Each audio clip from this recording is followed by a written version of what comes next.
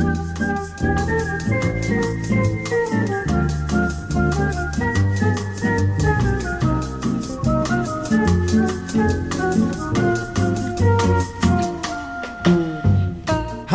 this is Big Talk. Michael Glab here. With the United States military withdrawal from the war-torn South Central Asian country, Afghanistan has been, along with the COVID-19 pandemic, one of the two top stories in the news the last few weeks. Bloomington is home to a person who has devoted much of his time and energy to understanding just exactly who lives in that ancient land and what American soldiers, diplomats, and contractors were doing there for 20 years. Doug Wissing has traveled to Afghanistan on several occasions, spending weeks and months there at a time. Wissing has been embedded with units of the American forces stationed in Afghanistan. He lived, ate, slept, and went out on patrols with regular Army contingents, traveling so deep into the country that he met people who often never had encountered anyone from a foreign land or even from a 21st century culture. Doug Wissing has written about this cultural shock, as well as all the issues surrounding America's longest war. He's the author of a total of a half-dozen books, two of which deal directly with Afghanistan, the war, and his time there. He's written Funding the Enemy, released in March 2012 by Prometheus Press, and Hopeless but Optimistic, published by IU Press in 2016. We did a feature on Doug for the WFHB News back in 2017, an 8-minute long piece, but as we so often do here at Big Talk, we spoke with Doug for quite a long time, much more than could be fit into such a tight time slot. Now that the United States forces have left Afghanistan, we thought it would be a perfect time to revisit that long interview and, it would be hoped, gain some insight into this nation's military adventure there. So here's that interview, minimally edited, aired for the first time in its near entirety. Here's author and journalist Douglas A. Wissing. This is Big Talk. You have been described as an adventurer. Well, I don't know about that. Well, you've been all over the world. You've done fascinating things, and one of the most fascinating things is your time embedded in Afghanistan several times. I went out there 3 times and embedded with different Army units around the east and south of Afghanistan where the insurgency is raging. The reason we bring this up is your book, published by IU Press, Hopeless but Optimistic. It is about what goes on in Afghanistan. And what the heck is it about Afghanistan that keeps pulling you back? I've had a long interest in Central Asia. I had done a lot of research in Tibet initially. Wrote a book called Pioneer in Tibet about an early explorer of Tibet who introduced Tibet to America, who was a Hoosier, as a matter of fact. Went out there in the very early 20th century. And I've spent a fair amount of time in the Pashtun regions prior to 9/11, so I had some sense of the Pashtun people who are the insurgent group in Afghanistan, primarily that they comprise the Taliban. So I had some sense of those folks before the war started in 2001. And I find mountain people fascinating, and both the Tibetans and the Pashtuns are certainly that. So I had some understanding of certain dynamics in Central Asia, and I had run across an army team, what are called farmer soldiers. They were agribusiness development team that were comprised of National Guardsmen who were going out to Afghanistan to do development work, win hearts and minds, or WHAM in the military acronym. Right. They were doing WHAM work, trying to convince Pashtun farmers up in the mountains in Taliban country that they should ally with the Afghan government, the U.S.-supported Afghan government, by doing development work. And these teams were comprised of about 65 soldiers, generally elite soldiers that were both military people and agricultural specialists. And they were unique in the Afghanistan war because they were development teams that had their own security. So they had their own armored vehicles. They had their own security teams. They could go out whenever they wanted. So 90% of the American soldiers never leave the bases, never break the wire. The agribusiness development teams did just the opposite. They did hundreds of missions out into Afghanistan. I embedded with a number of those teams from different states, Texas, Kentucky, Kansas, Mississippi, South Carolina, Indiana, 3 different times. And they were strategically positioned through the war zones. So because they were doing development, because they were involved with combat missions, because they had to then coordinate with all the combat teams, because they were involved with the Afghan government, because they were essentially negotiating with the Taliban shadow government out in the villages to do the development projects, you saw every aspect of the war in Afghanistan, including what's called the civ-mil combinations, the military-civilian combination. So there were frontline diplomats out there. And you got to see all of that. It was a great lens to look at the entire war. And it was why I stuck with those teams. So here's a population of people that's fairly isolated. They're living in mountains. They're living in an almost unknown corner of the world, unknown to us here in America generally. And in come strangers trying to tell them what to do. How does that work? Well, if you can imagine, you're in a convoy of armored vehicles, typically a minimum of 5. So these are kind of rolling bank vaults, grinding up these switchbacks into these essentially 13th century villages. And the security soldiers get out. Your security platoon gets out first, and they're dressed in 50 pounds of body armor. They're carrying 75 pounds of weaponry and ammunition. There's machine gunners on top of the armored vehicle. Sometimes there's going to be an Apache helicopter circling above. And the Afghans come out and they sit down with you under the shura tree, under the meeting tree, the shade tree at the edge of the village. And then these kind of stormtroopers start saying, well, do you want this project? Do you want that? We have this idea. And with that comes this whole Western expectation of we're going to modernize. We're going to change the way your culture is. And who wouldn't want that in our view, right? Exactly. Yeah. And sometimes I tell people, well, this would be how it would be. Imagine 8-foot-tall Taliban on armored flying carpets, and they come swooping in and tell all our women to put on burqas. Wow.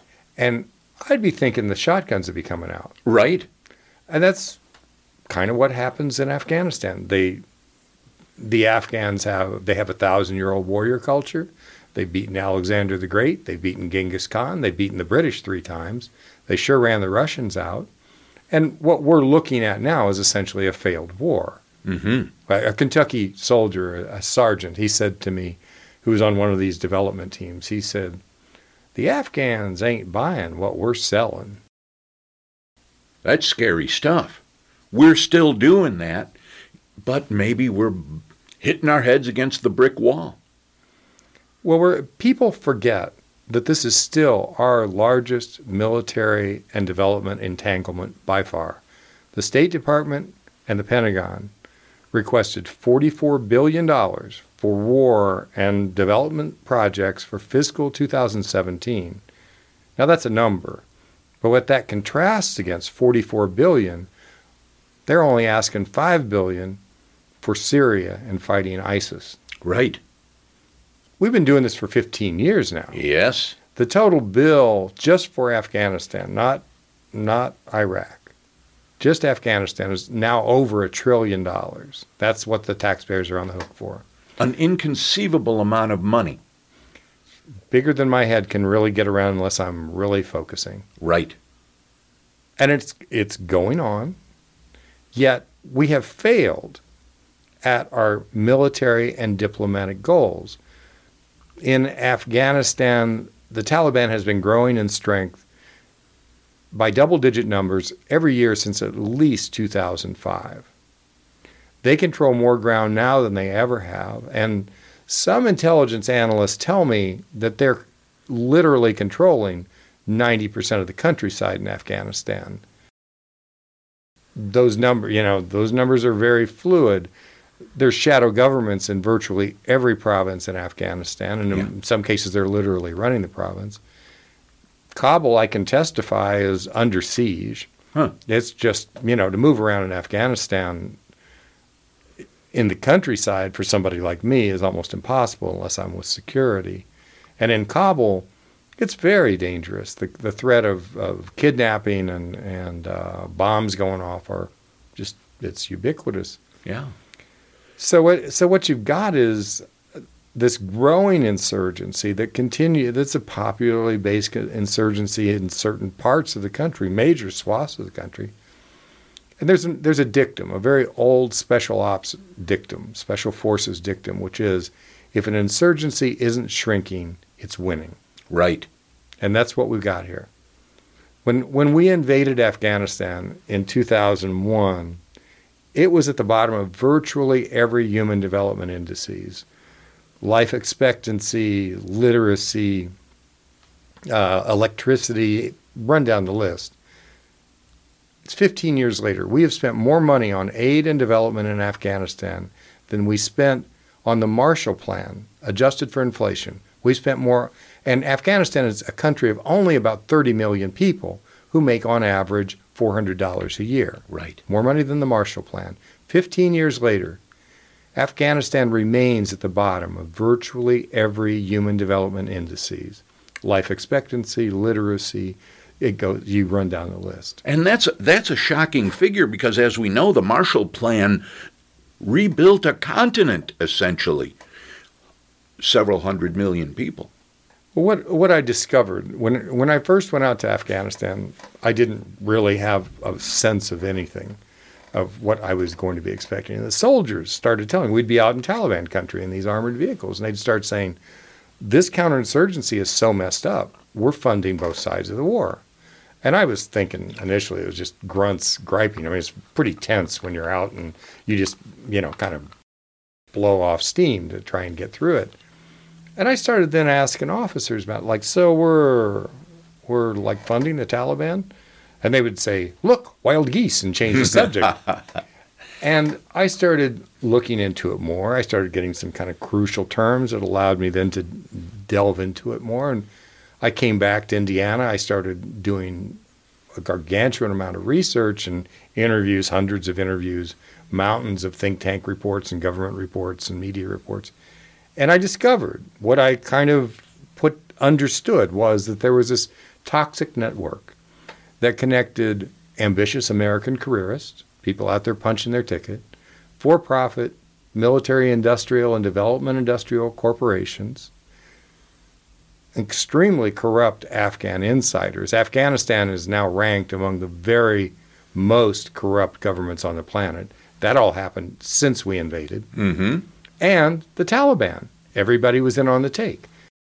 One really smart intelligence officer, we were on an embattled forward operating base in Lagwan province. It had been a bad night, and he was standing out on a funky little hut that the military industrial complex builds, hundreds of thousands of them all over Afghanistan. He starts talking about he was a drug cop from Las Vegas. Mm-hmm. And he said, this war, it's just like the mafia. Everybody's in on the take. And he starts running through how the military wins and the industrial complex wins and the Taliban government officials win and everybody wins. And he said, it's the perfect war. Everybody makes money. Wow. What you've just described probably fills most of the pages of your book just previous to Hopeless but Optimistic, Funding the Enemy. That's right. 2 books on the blood swamp, the money swamp that is Afghanistan. Now, interestingly, before that, your books were of a little lighter bent. I think I might say. Now, for instance, Indiana One Pint at a Time. That was yours. A History of Indiana Brewing. In writing. Pioneer in Tibet, as you've mentioned, and then there was a book called Crown Hill. So you've been around the book publishing industry. Now, what I want to ask you is, how did the Carnegie Library in Vincennes, your hometown, how did that play into your development as a writer? Well, I grew up in the great era of print literature. Mm-hmm. In Vincennes, this tiny little town, I read 4 newspapers a day. The Carnegie Library was about 2 blocks from my house. I could walk there from the time I was 6 years old. There were 2 big streets I had to cross, but I could do that. Look both ways. Look both ways. And it was about the size of the old Carnegie Library here at, 6th and Washington. Which is now the Monroe County History Center. That's right. So if you can kind of imagine that, with just great librarians in there. Miss Batman, who was just like kept it all under control. Right. And, you could read your way through the library. Yeah. And that's kind of what I did. So it was that great path into the larger world. So you were one of those kids who didn't need to be drugged by the hand to read a book? No, they threw me out. They threw you out. They had to go home at some certain point. So since that time, you've written about topics like food and fine art and music, architecture, I noticed, Belgian Trappist brewers, and Red Skelton. You've written about all those topics. I've gotten around. You've written for some pretty amazing publications, the New York Times, the Washington Post. I hope I'm not making you blush over here. Los Angeles Times, the journal Foreign Policy. Even things like Travel and Leisure and Saveur. You've written for those things. You love to write. Yeah. Where do you do it? Well, I live over in Prospect Hill, and I have a little 19th century Greek Revival cottage. And for years, I wrote in my kitchen table, a big old wooden harvest table. And it would take over, the book would always take over everything. Right. So it was always a big thing when the book finally got done. I could put all the papers away. People could come over and actually have dinner at the harvest table. And I recently moved where I have a bigger office, and still in Prospect Hill, still another 19th century cottage, but I've got a bigger office. So that's now you're in a dedicated space for your... yeah, I actually had an office at my first house, but it just kind of migrated. So. Well, an interesting thing, I read a biography of Damon Runyon once, which said he had to write in front of a blank wall with a blank piece of paper. He needed no outside stimuli, which is the opposite of me. I need a ton of stimulation to get me thinking and going and writing. How about you for stimulation? Yes or no? I really have to have quiet. And at the early stages of formulating something, I use the reading room at the Monroe County Library. Even just being in my house is too much, as I'm trying to figure out what it is. Or I have a great friend in Vermont who loans me this refurbished church that's a little church up in the mountains in Vermont, and I'll go there and, spend a couple of weeks just sorting out what is it that I know and how do I want to express that.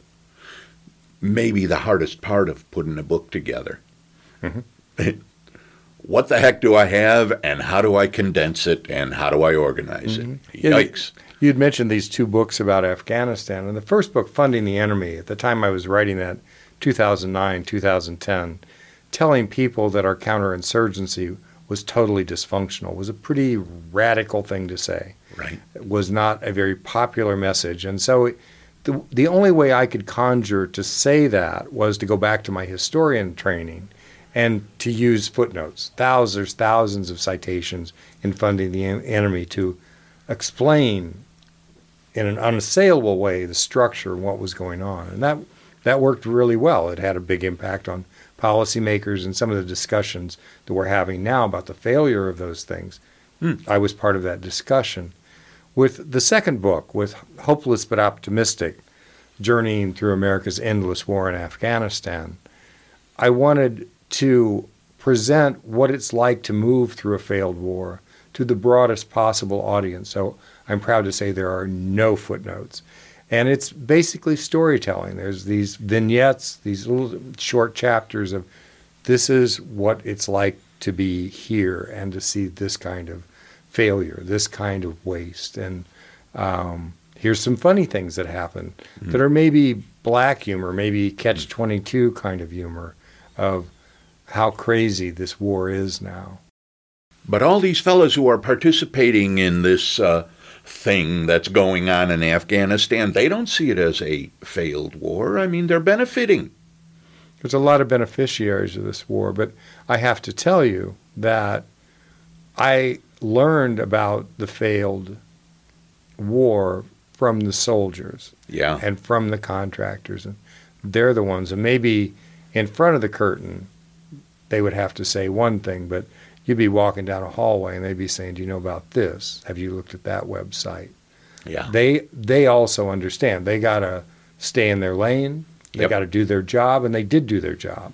I mean, I can tell you, when I went back to do the research for Hopeless but Optimistic, one of the questions I had was, it was obvious that everybody sort of knew it was a failed enterprise.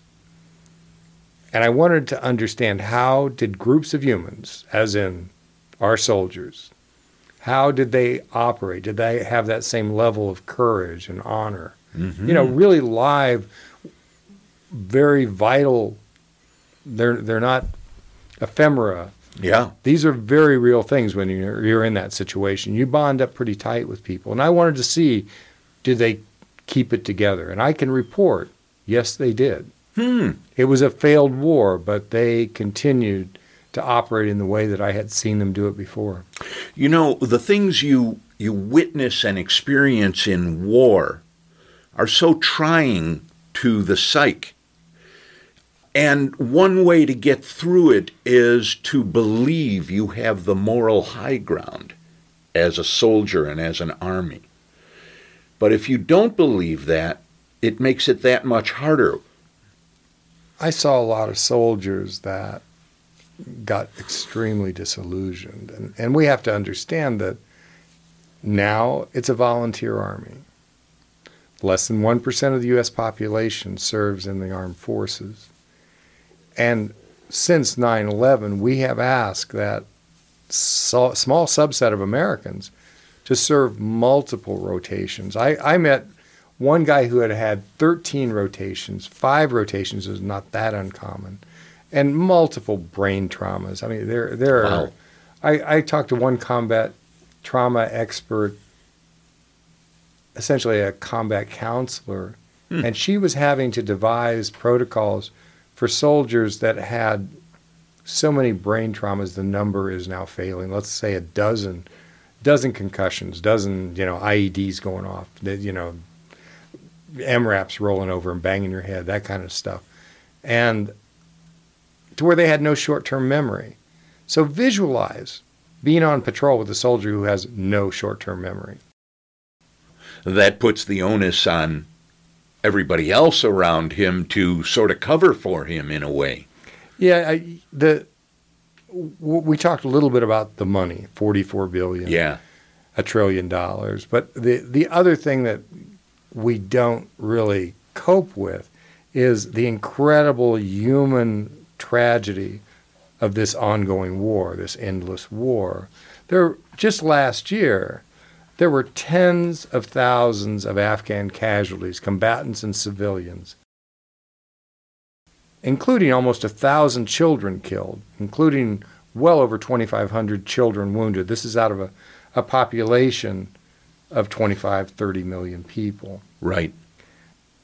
In terms of our soldiers, from these two post 9/11 wars, there are 1,600 amputees. There are 700,000 vets that are 30% or more disabled.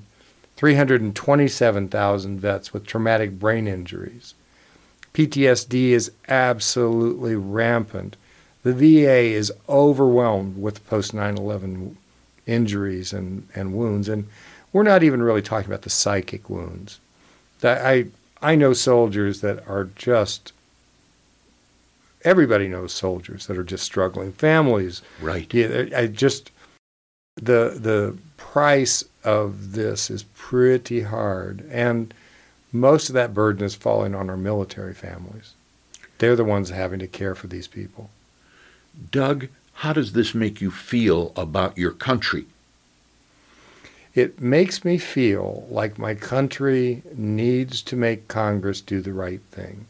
A congressman, I sat in his office once and he said, as the lobbyists came in and out of the office, and he said, well, sometimes Congress has to be shamed into doing the right thing.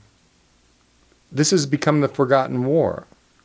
We don't want to think about it. We're going to think about ISIS, or we're going to think about some new boogeyman. In the meantime, this thing goes on. And the generals are showing up now saying, oh, we just need a few thousand more soldiers, without explaining how a few thousand more soldiers is going to change things when 100,000 didn't. Are we going to go for it? Are we going to re-escalate? That's certainly what the beneficiaries of the war want. The military wants it. God knows the military-industrial complex wants it. Congress wants it, because who pays to get them elected?